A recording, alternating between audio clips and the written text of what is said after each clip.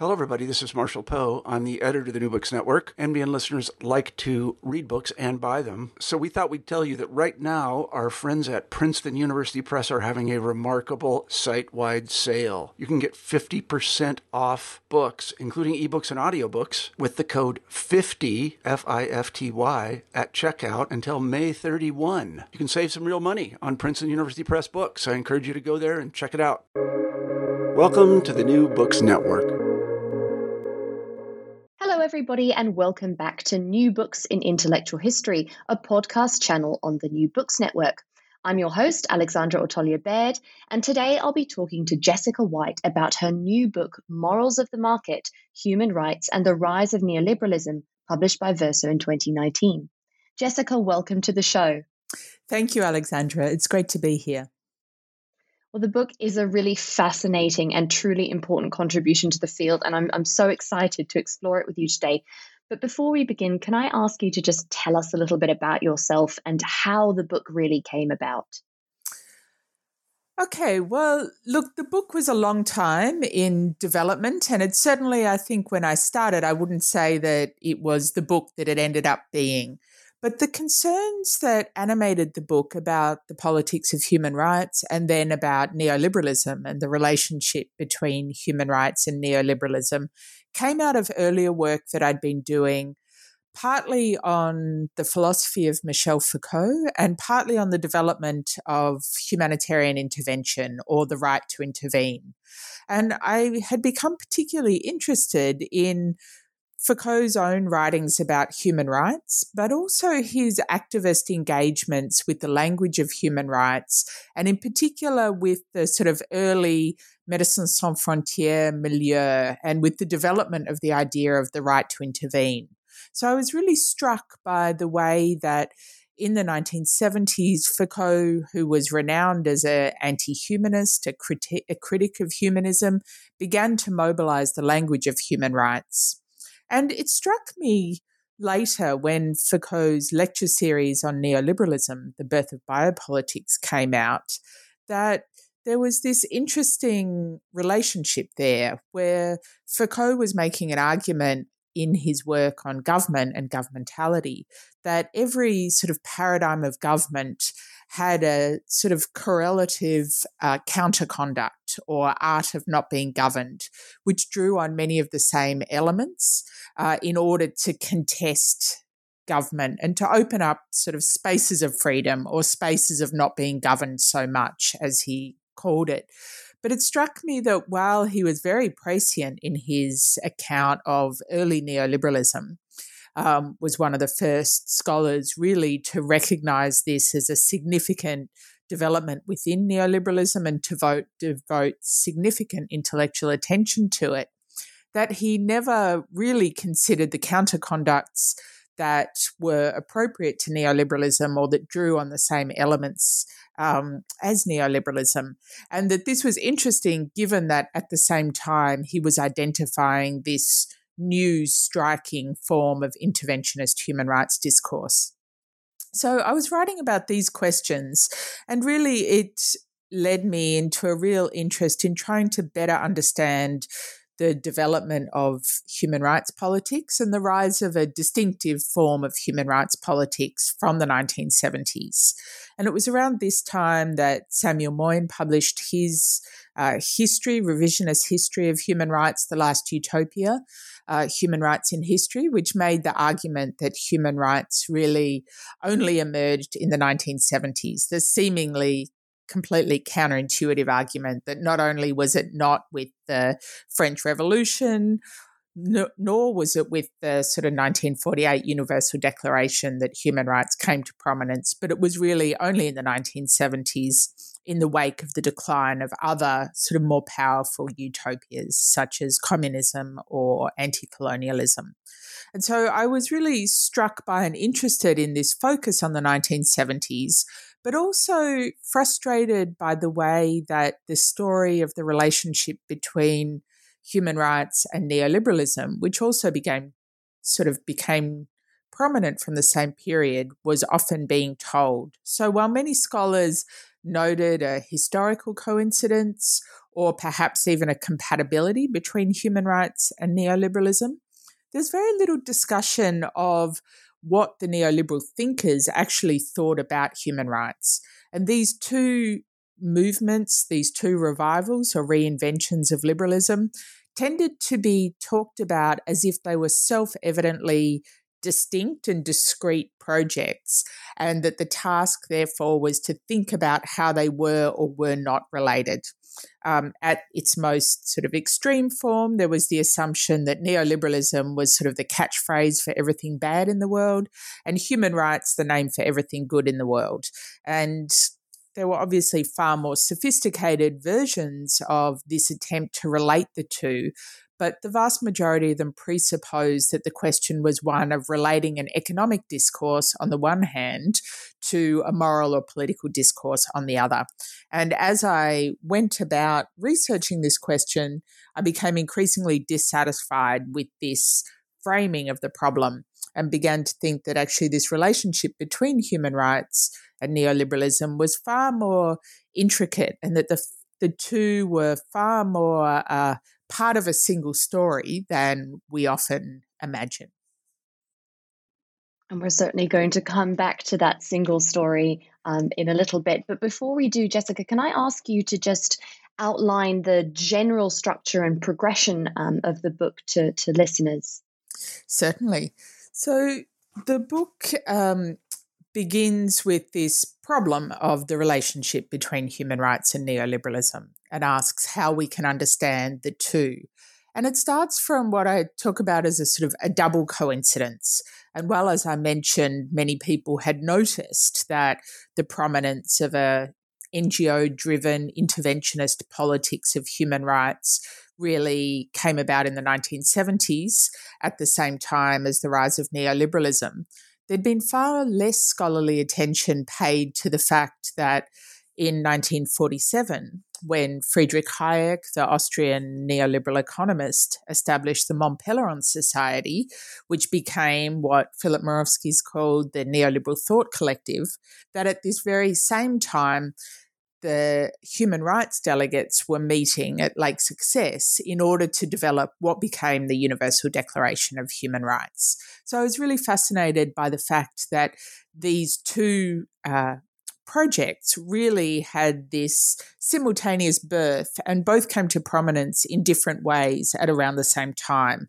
But obviously an enormous amount happened in between that. So what I do in the first chapter is look at the language of civilization. And I look particularly at the statement of aims of the neoliberal Mont Pelerin Society, which began with the claim that the central values of civilization are in crisis. And so what I want to do there is show that the neoliberals conceptualized the problem that they were facing, not simply as an economic problem of the rise of socialism or of social democracy, but they saw the problem as a threat to the entirety of civilization, or what they often called Western civilization. So what I do in that chapter is really draw out this neoliberal account of civilization. And I show that this account was inextricably economic, moral, and racial. And so they developed this hierarchical idea about Western civilization as being a civilization that was characterized, among other things, by its superiority in developing competitive markets. So one of the things that I'm really interested in the book is the argument that particularly Friedrich Hayek makes, but it's there throughout many of the neoliberal thinkers who develop an evolutionary account of morality. Hayek himself talks about the transition from what he calls a tribal morality, or the morals of the small band, to the morals of the market. So that's where I take this phrase, the morals of the market, that gives the book its title.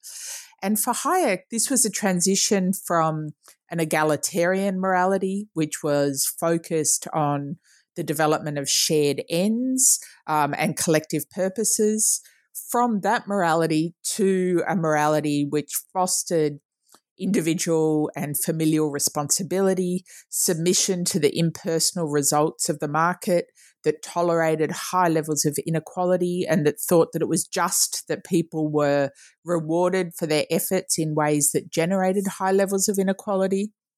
So I showed that actually neoliberalism was underpinned by this whole argument about the development of civilization, where civilizational development was the development towards a competitive market society.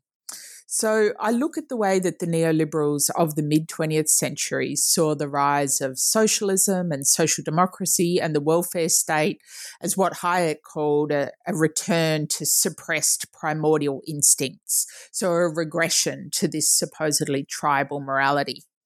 And then I compare this to what was happening at the time during the drafting of the Universal Declaration of Human Rights. And I show that in that forum, the language of civilization and the civilizational hierarchies that it was bound up with was really under attack.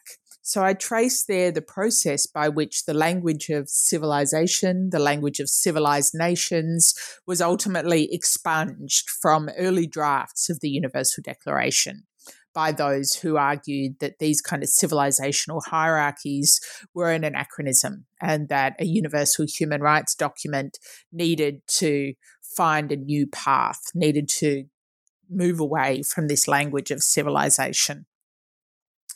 So this is sort of what I do in the first chapter, trace this language of civilization.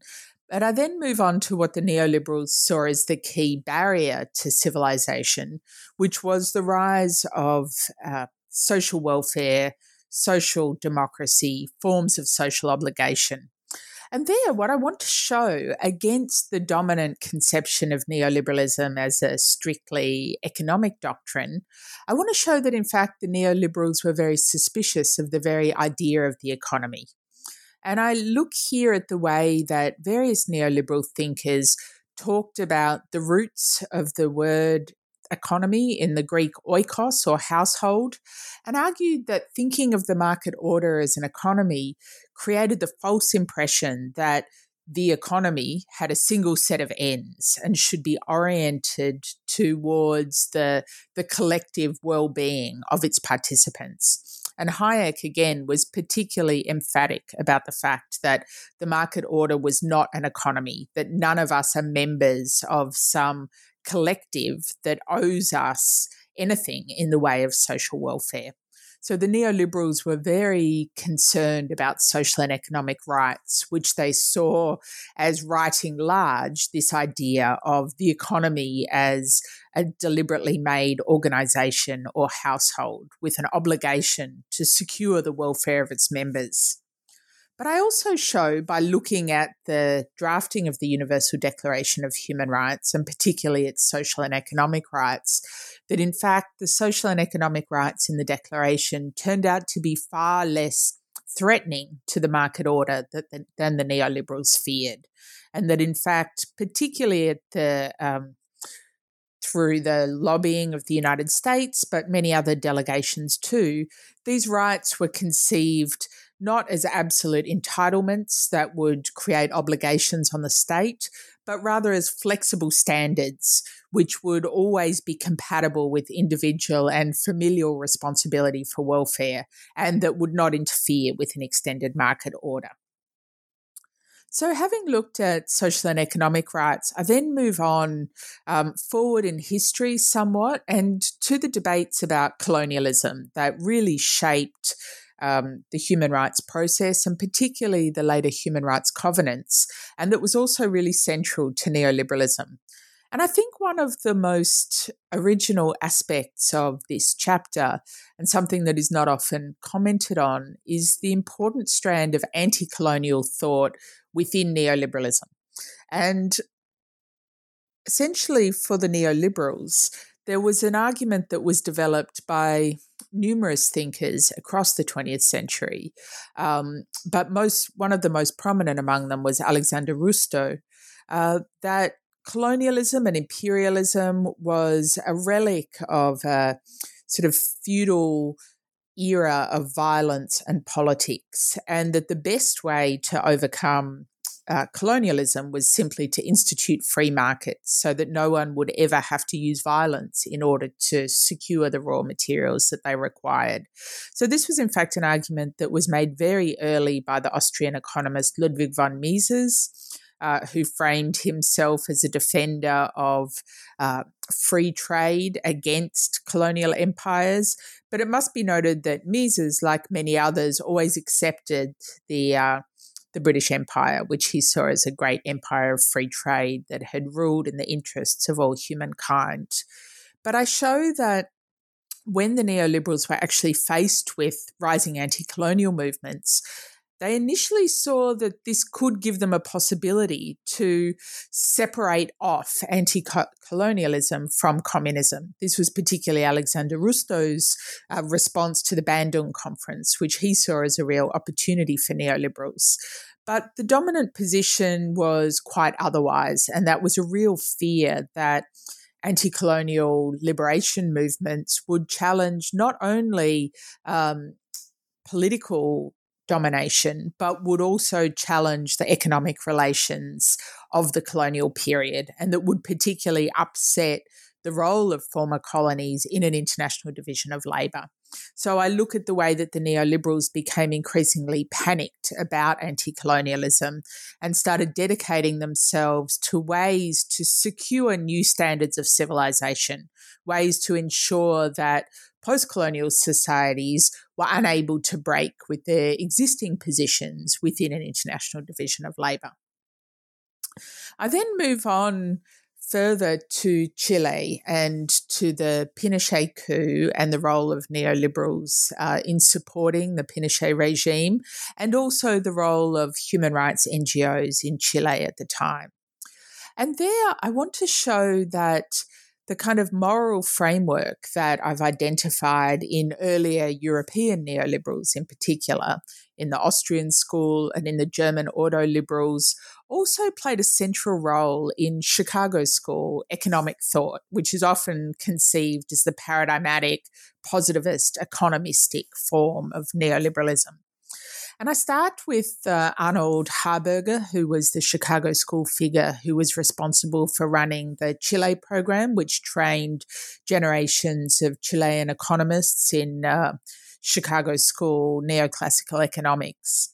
And there was a moment in the 80s where he spoke at a conference and he said that the main barrier to good economics in Latin America were cultural. And he said that Latin Americans have this predilection for romanticism and self-pity and an unwillingness to simply submit to whatever the market doles out to them as though it were fate. And he said this is a real dilemma for freedom-loving individuals because the best way to get people, he used the words, to think their way out of this romanticism was through military governments. But he recognised that military governments sort of had some problems as far as questions of freedom were concerned.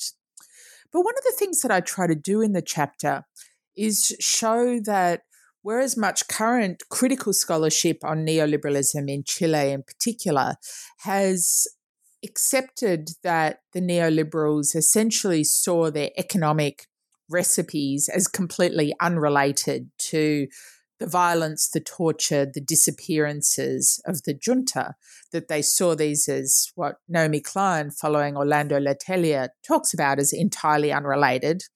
I want to suggest that, in fact, they were quite explicit about the very strong relations between economic freedom and political freedom, and that they were in many cases very willing to celebrate the actions of the Pinochet regime in bringing about what they talked about as greater freedom.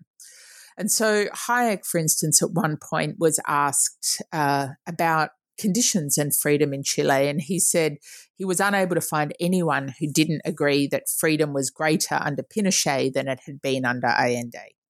Now, on the one hand, faced with a brutal dictatorship that was torturing and disappearing anyone who opposed it in any way, we could dismiss this as pure cynicism. But what I want to suggest is that actually it tells us something significant about how the neoliberals understood what freedom was. So I devote a lot of space in that chapter to really examining the neoliberal account of freedom and their understanding of the relationship between economic freedom and political freedom. And I show that while human rights NGOs were very important in this period in contesting specifically the torture that was carried out by the Pinochet regime, that they never contested the economic policies that were being implemented using this torture. But more than that, they had a tendency to associate the problems of the Pinochet regime with lawlessness or impunity, which meant that when this regime became particularly focused on constitutional reform and implementing a new constitution in order to lock in and secure the economic transformations, that they tended to view this as a sort of progressive movement back towards law and order. And what I want to suggest instead is that drawing on thinkers as diverse as Hayek himself and the German auto-liberals, figures like Wilhelm Röpke, that Chilean figures on the right saw constitutionalism as a way to secure the economic reforms and depoliticize Chilean society, a way precisely to break with that romanticism that people like Harberger had seen as the central pathology of Latin American societies and the barrier to good economics. So then my final chapter turns to the early 1980s, and it looks at the way that human rights NGOs and humanitarian NGOs embraced certain neoliberal themes. So my focus in that chapter in particular is on a foundation called Liberté Sans Frontières, which was established by the French leadership of Médecins Sans Frontières in order quite explicitly to challenge third worldism within the aid sector. Now, third worldism, as it was called at that time, was associated with the demand for post-colonial economic redistribution, for forms of reorganizing the international economy in the wake of colonialism in order to compensate and correct the deep inequalities of colonial exploitation. And one of the high points of this Third Worldist project was the demand for the new international economic order, which was a wide-scale program for economic reorganization, for the regulation of multinational corporations, for technology transfers, for forms of consumer power to ensure that producers in the former colonies were able to get the best prices for their products on the market and were no longer forced to simply play the role of the exporters of raw materials that they'd always played under colonialism. So I show that the figures associated with Médecins Sans Frontières at the time explicitly went to war on the new international economic order and on this entire third worldist economic agenda. And that in doing so, they, on the one hand, explicitly drew on the thought of neoliberal thinkers. So their first colloquium, one of its major speeches was given by Lord Peter Bower, who's the most important development economist to emerge from the neoliberal Mont Pelerin Society, and who had for many decades campaigned against economic aid and in favour of free market policies in relation to former colonies. So they drew explicitly on Bower's work, but more than that, they drew on a whole set of themes that had been developed by neoliberal thinkers in their discussions about colonialism since the 1950s.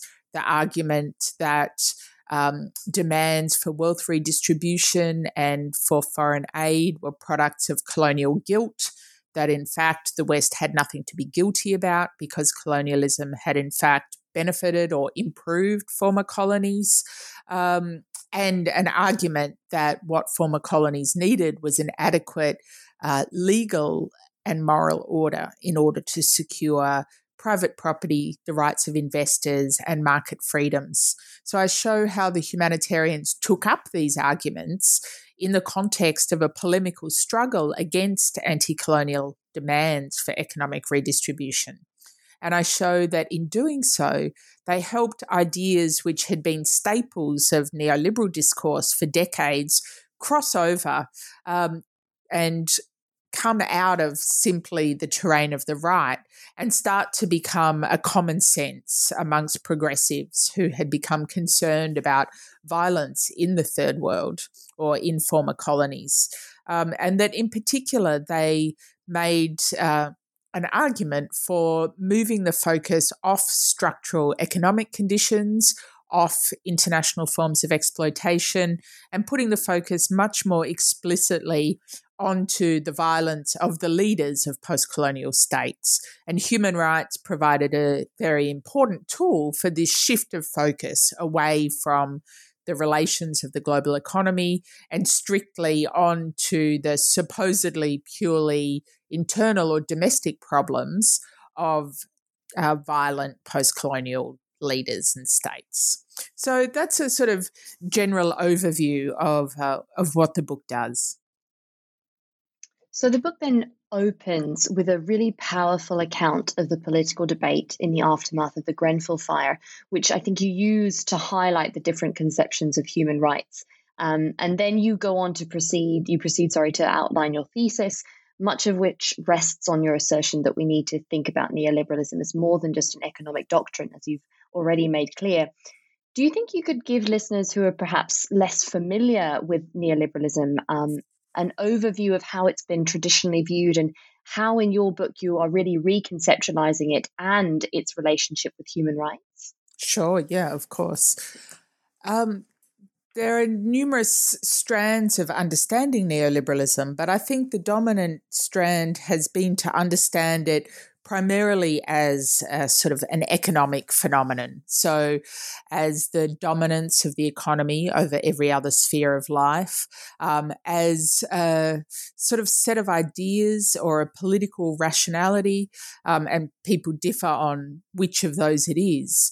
But that, in the words of the political theorist Wendy Brown, constructs the human always and everywhere as Homo economicus. So this idea that neoliberalism is strictly about creating economic subjects has been a really important strand of sort of early work on neoliberalism. It was something also that, for all their prescience, Foucault's lectures on neoliberalism tended also to assume that neoliberalism was an amoral doctrine, that it treated the subject, say the criminal, simply as a Homo economicus who made decisions about the costs and benefits of committing a crime, for instance. And Foucault saw the potential that this was a sort of a break with earlier forms of moralism and earlier normalizing forms of response to penal practice, for example. So I think this idea of neoliberalism as a strictly economic doctrine is one that has been quite important, particularly in earlier work on neoliberalism, and one that I really wanted to challenge.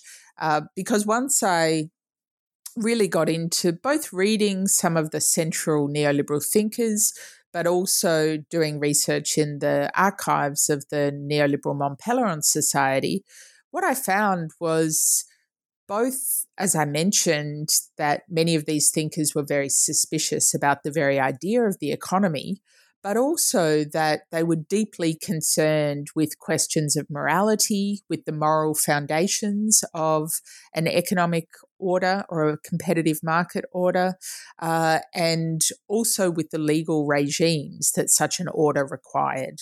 So I think that one of the things that was particularly surprising was how much they actually lent on and actually developed ideas about human rights. We find recourse to the language of individual rights, rights of man, fundamental rights, and later the language of human rights, right through neoliberal thinkers. And in many cases, they see these rights as being self-evidently the counterpart of a liberal competitive market order, and as necessary in order to secure a private domain in which individuals will be free both from the pressures of mass politics and from the interventions of a state into the economy. So before we move on to discuss Chapter 1, could you give listeners just a little background on two of the very important groups you've already mentioned that feature in the book? So this is namely, on the one hand, the Mont Pelerin Society, and then on the other, the UN Commission on Human Rights. Sure. Yes, first, the Mont Pelerin Society was founded by Friedrich Hayek in 1947, and it was founded explicitly as an attempt to try to revive or reanimate liberalism in the hostile circumstances of the mid-20th century. And one of its central animating contentions was that in order to revive liberalism, it was necessary to free it from earlier associations with laissez-faire and with the idea that the market should simply be left alone. And so from the very beginning, the neoliberals of the Mont Pelerin Society were particularly concerned with questions of the institutional and legal preconditions for a market order. And as I suggest, they were also particularly concerned with questions of the moral conditions in which competitive markets would flourish. Hayek, for instance, said that there was no doubt that the wrong kind of morals could destroy a civilization. And he believed that his own civilization was being destroyed by a moral framework that licensed ideas of collective establishment of ends and egalitarianism at the expense of individual initiative and responsibility. And so this grouping, the Mont Pelerin Society that he brought together, initially it was broad in its disciplinary focus. It involved philosophers, historians, as well as economists, but it was very narrow in its geographical focus. It was made up of Europeans and people from the United States. There was one woman involved, and it was, of course, explicitly for those who saw themselves as sort of liberal warriors of some form. The other grouping that I look at is the drafters of the Universal Declaration of Human Rights. And this was a process that also really began seriously in 1947. And it involved, in its sort of narrow form, the so-called Nuclear Committee, a set of figures like Eleanor Roosevelt of the United States, René Cassin, the French delegate, Charles Malik, the Lebanese delegate, amongst others. But in its broader form, I look at the drafting process in the United Nations, which involved, at the time, a significant diversity of states and political systems. So the Soviet Union participated quite enthusiastically in the early stages, even though they ultimately abstained from the Universal Declaration of Human Rights. It involved states like Saudi Arabia. It involved states with very different political, economic, and religious systems. But it should be noted that those who were explicitly not involved and not included were all those people who lived in what were euphemistically referred to as non-self-governing territories under various forms of colonial rule. So, that was well over half the world's population who had no involvement in the drafting of this supposedly universal declaration, which was something that became much more significant question in the context of decolonization as numerous new states emerged and increasingly made an impact on the human rights process, particularly during the drafting of the Human Rights Covenants almost 2 decades later.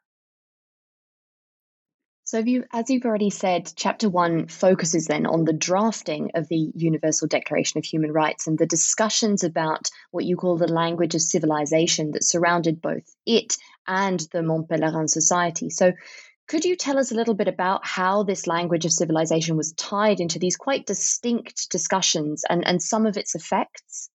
Sure. Well, there's a sort of a common sense view that The Human Rights Project was obviously a result of a sort of a collapse of Western civilization, a crisis of Western civilization that the World War II was emblematic of. And I show that this document, the Universal Declaration, emerged at an interesting point, sort of on the cusp of decolonization. You had, for instance, the participation of delegates from both India and Pakistan participating in this process. And you had very interesting debates already beginning about this language of civilization.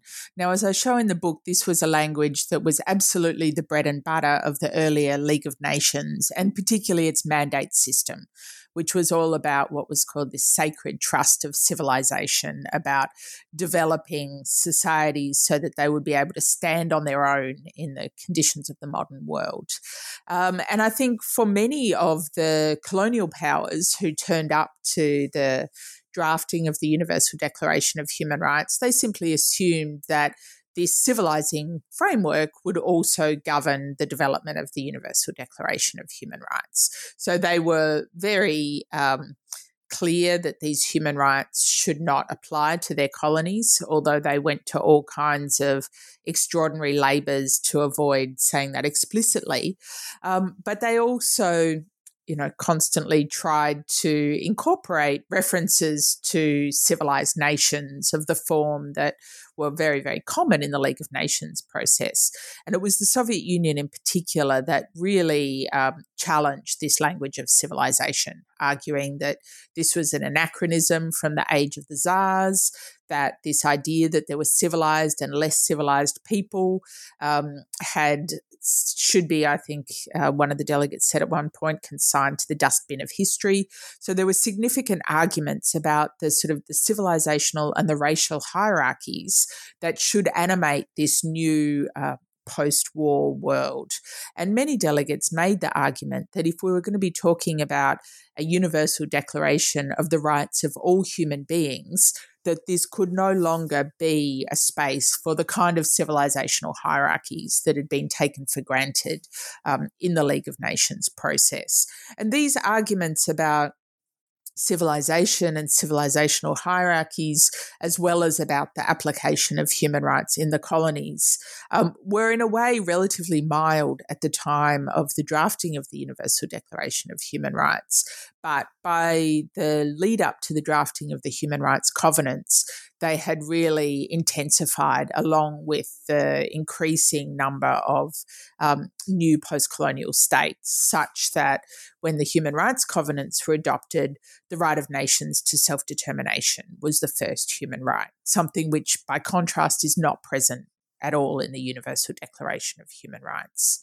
So that's some of the work that it did in this process. And I'm particularly interested in the way that it was erased from the Human Rights Declaration at the very same time as the neoliberal thinkers were desperately trying to revive both the language of civilization and the idea that civilization required a particular market order. And it was this that needed to be defended.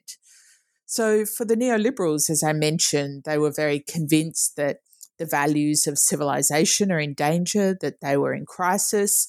And it's worth noting, I mentioned the League of Nations process, but the key figure in the League of Nations mandate process, William Rappard, was also a founding member of the Mont Pelerin Society and a close friend of Hayek. And so he forms a bridge in many ways between the civilizing work of the League of Nations and the mandates and the concerns of neoliberalism, which was similarly very much with how it was possible to ensure that former colonies developed in ways that were compatible with an international competitive market order. So, as I mentioned, the idea of civilization for the neoliberals always had this racialized component where they were constantly contrasting what Hayek would call tribal moralities with market moralities, or Ludwig von Mises, who was often more explicit, would talk about the superiority of the white races. and argue that this superiority was in large part a superiority in their ability to form market societies governed by extensive divisions of labour. And so there was always this slippage between economics and race in the way that the neoliberals understood the language of civilization. And what this enabled was that they could conceptualize markets and individual rights as part of a heritage of Western civilization that it was legitimate to impose on the world as a whole, because supposedly this enabled the only form of civilization which could possibly embrace all of humankind, which in their view was a civilization based on a competitive market order. So for the neoliberals, this language led to an interventionist kind of process, which was in many ways compatible or consistent with the earlier League of Nations mandate process, and which was very much about reshaping former colonies in order to ensure that they would fit neatly into the existing exploitative international economic order. So Chapter 2 then proceeds to discuss social and economic rights and the rejection of welfarism by the neoliberals. Can you explain how neoliberalism and neoliberals perceived welfarism and why they thought of it as a threat to freedom and to individual rights? Sure. Well, this was really, there were two things. There was welfare and there was state planning that really to them were the key threats at the time to this civilization and this market order. And they believed that what they were seeing was the transformation of market orders into these collectivist kind of household economies, which were taking upon themselves responsibility for the welfare of their citizens. And so the New Deal in the United States was an example of this. In the UK, the building of the welfare state was another obvious one. And they saw these, on the one hand, as heralding a breakdown of individual responsibility and also a breakdown of the family. Wilhelm Röpke, the German auto-liberal who wrote significant amounts on this, was deeply concerned about this supposed breakdown of the family and argued that women in particular were the real losers from the welfare state because their natural role was in the home. And the welfare state was disrupting that natural role by having the state usurp the role of the household in providing welfare. So there was this concern on the one hand with the breakdown of individual and familial responsibility, but there was also a concern about freedom and social peace. So they constantly made associations between even very mild forms of state welfare and forms of totalitarianism. So in their view, any kind of state intervention into the economy that messed with the competitive market order was a threat of totalitarianism. So Ludwig von Mises said, for instance, that the path may begin simply with a government that wants to make it easier for poor parents to buy milk for their children. But by intervening into the market, you set off this necessary concatenation of problems, and slowly by surely, he said, totalitarianism on the model of National Socialism emerges. So you see these quite hyperbolic claims amongst the neoliberals that even minimal forms of welfare would completely destroy the market order, and that you would be left with a situation in which people would be stripped of their independence and that they therefore would be governed like children by a paternalistic state that would deprive them both of responsibility and of freedom. So you've touched on it already, but I was really fascinated in this chapter by your section on conservative neoliberalism outside of the US context, which I think is perhaps less familiar to many people. Do you think you could give us an overview perhaps of the conservative moralism of especially the German auto-liberals and its intellectual roots? Sure. Yeah, look, I think this is really important because the argument that I'm challenging in the book is largely, I think, drawn from a quite US-specific conception of what neoliberalism is. And in the United States, you do see a real problem of how to understand the convergence and the compatibility of the kind of strong family values, evangelical kinds of neoconservatism on the one hand, and then the thought of a figure like, say, the Chicago School's Becker, for instance, who argues that all marriage should be replaced with short-term contracts between individuals of any gender.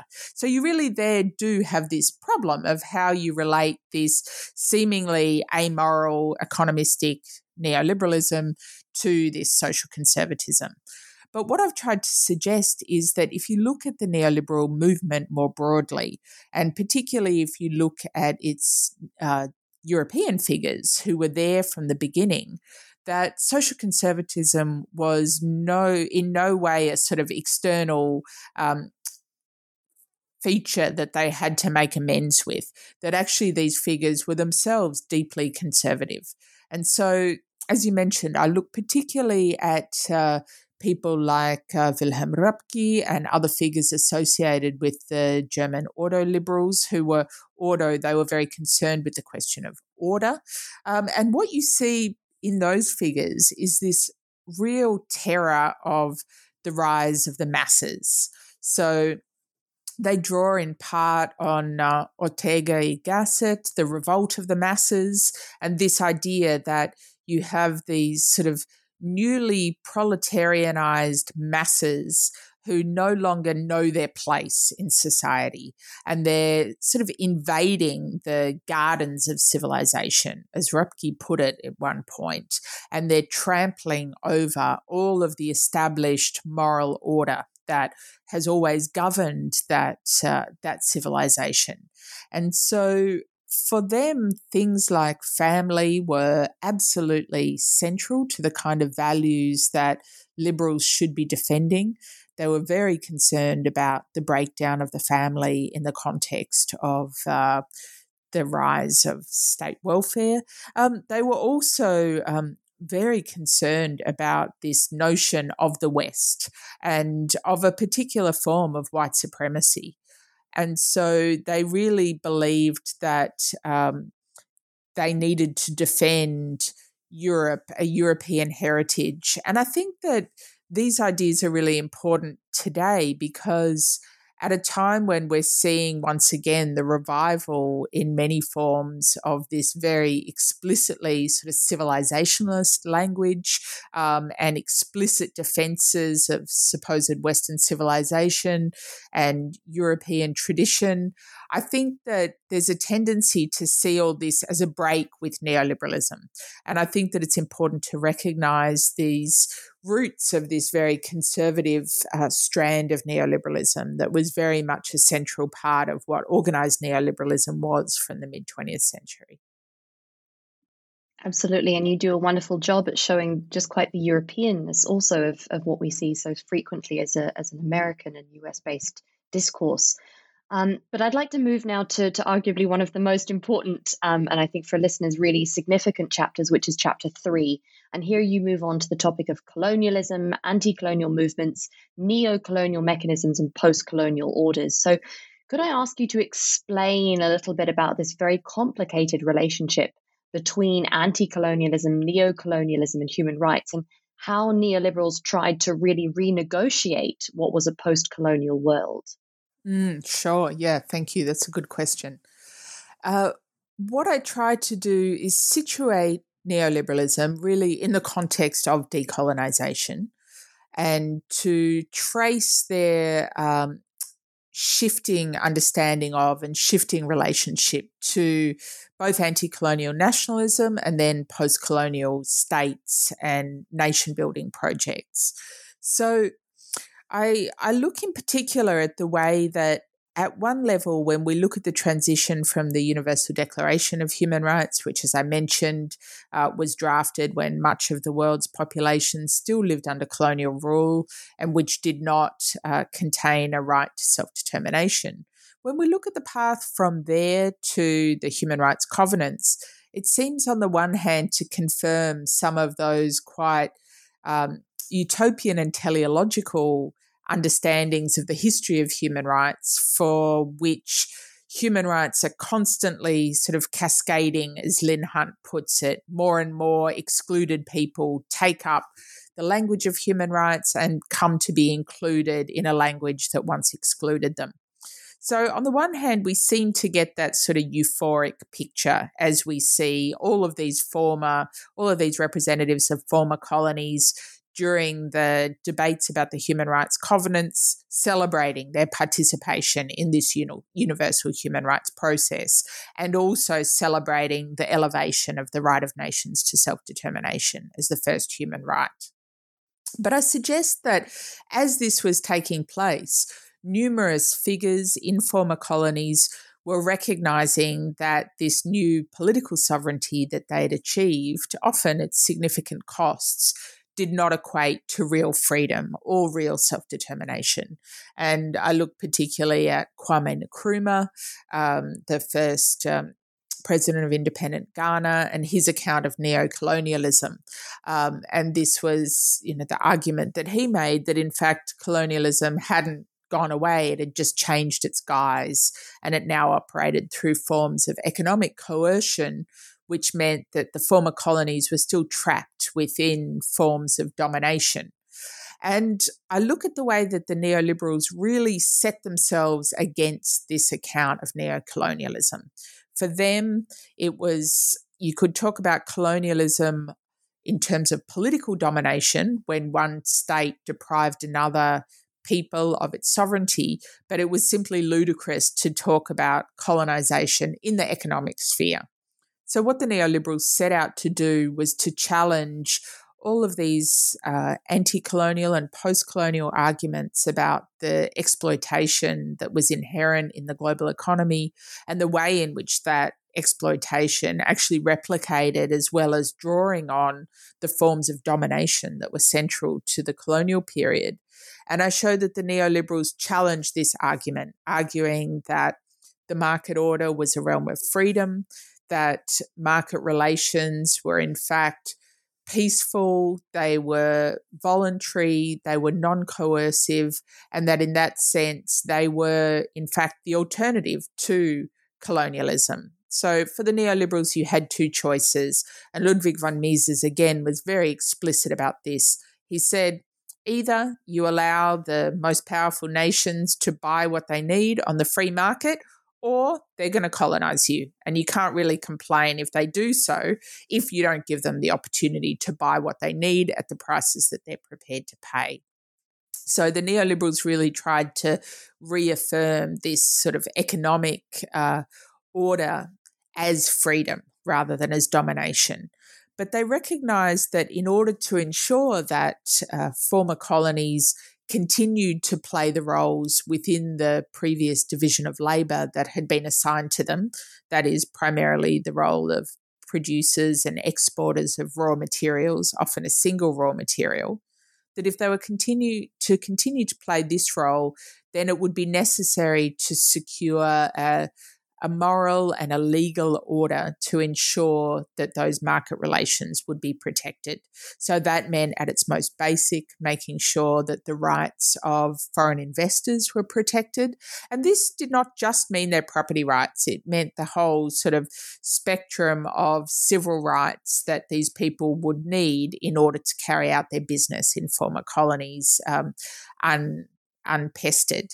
So this attempt to develop standards to constrain post-colonial states and to ensure that they continued to play their assigned roles in an international division of labour was really central, I think, to the development of neoliberalism in the period of decolonisation.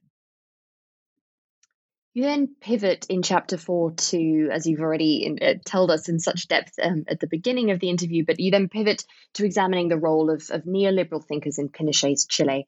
And you start this chapter with a really startling account of an article written by Hayek for the Frankfurter Allgemeine Zeitung, which was rejected for its pro-Pinochet kind of outlook. Could you give listeners an overview of the debate that this event kind of instigated, and then perhaps briefly just outline why it was that Hayek and other neoliberals really took such a radically different and unpopular stance on Pinochet? Yeah, sure. Well, yes, this is a really interesting moment where it was in 1977 that Hayek wrote this letter, and he was really outraged that the newspaper refused to publish it. And he wrote to protest what he saw as unfair international criticism of Pinochet's regime. And interestingly, he singled out Amnesty International, talking about the fact that when he'd been invited to lecture in Chile under the Pinochet regime by his disciples, that he'd been bombarded with letters, both from people he knew and from those associated with Amnesty International, who had sent him documentation. Presumably, he doesn't go into detail, but we can imagine that they would have sent him information about the torture regime being carried out under the dictatorship and calling on him to cancel his trip. And so I think this is a really interesting example, both of the fact that at that point, Hayek was certainly associating Amnesty International as the problem, interfering with this great market order. But it also shows how willing many of the neoliberal thinkers were to explicitly defend the regime of Pinochet. So Hayek, in fact, referred to it as a miracle.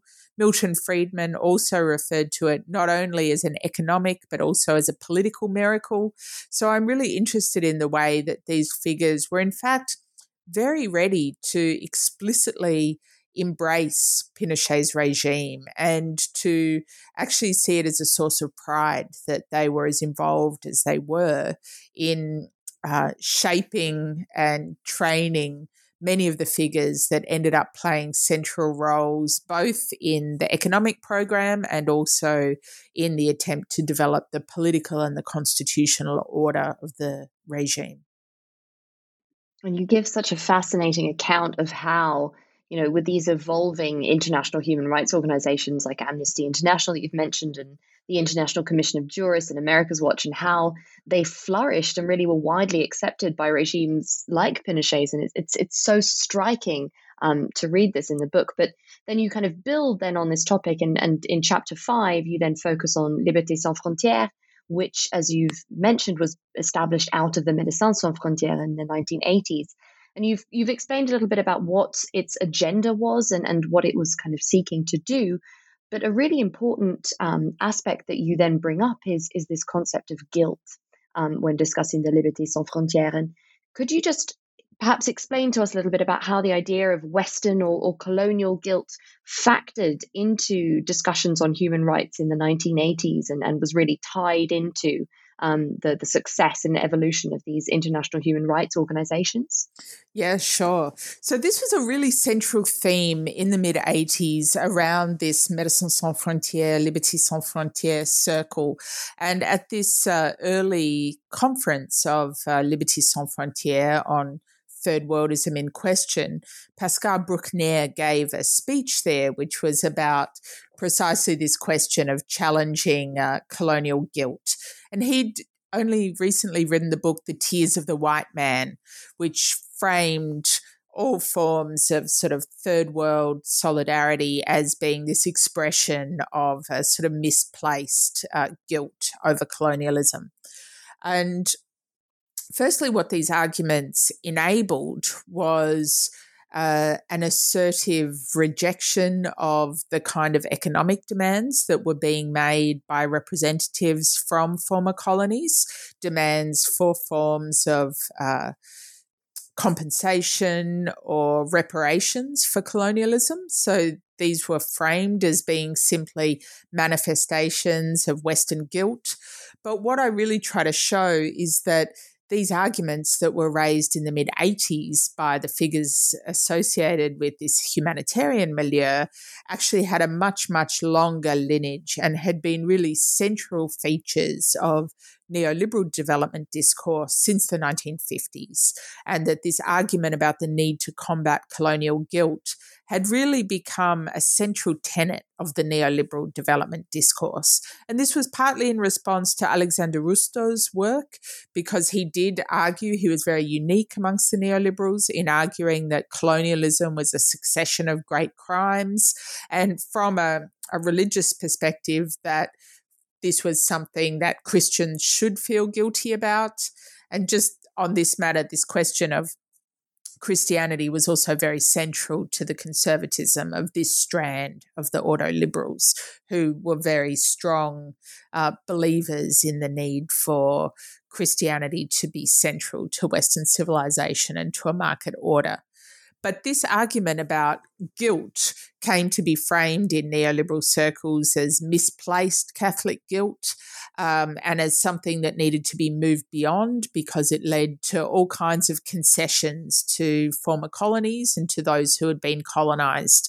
And so what was really striking about this to me was to see these arguments that had been so central to neoliberal sort of processes of ideological clarification suddenly being taken up in circles that framed themselves as progressive and that really tried to appeal to people not simply on the right and not those who were concerned only with, say, liberal market orders, but to sort of well-meaning, concerned humanitarians more broadly, who were exhorted to give up on their Western guilt and instead embrace the idea that liberal market orders were superior and were the form of international orders that should be promoted if people of former colonies were to prosper.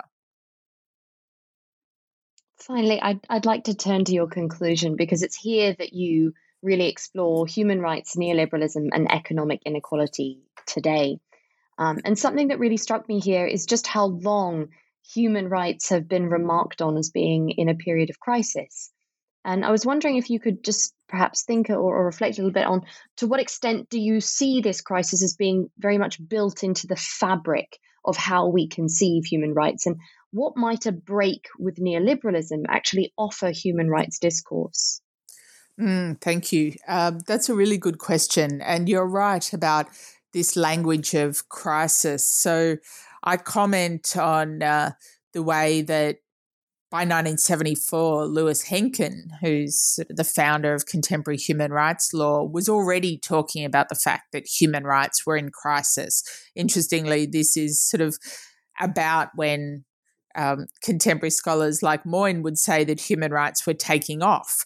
But for Henkin, the embrace of the language of human rights by anti-colonialists was a real problem, which created this crisis for the sort of the liberal rendering that he was more sympathetic to. So, look, I mean, this is something that I've been thinking about a lot, because one of the things that my book does is show that there were numerous different conceptions of human rights over the course of the 20th century, and that the conception which the neoliberals promoted and I argue influenced, and the conception which in many ways became dominant by the late 70s, was never the only conception of human rights that existed. That the fact that anti-colonialists were able to frame the right of nations to self-determination as the key human right was very significant and signalled towards a different form of human rights politics.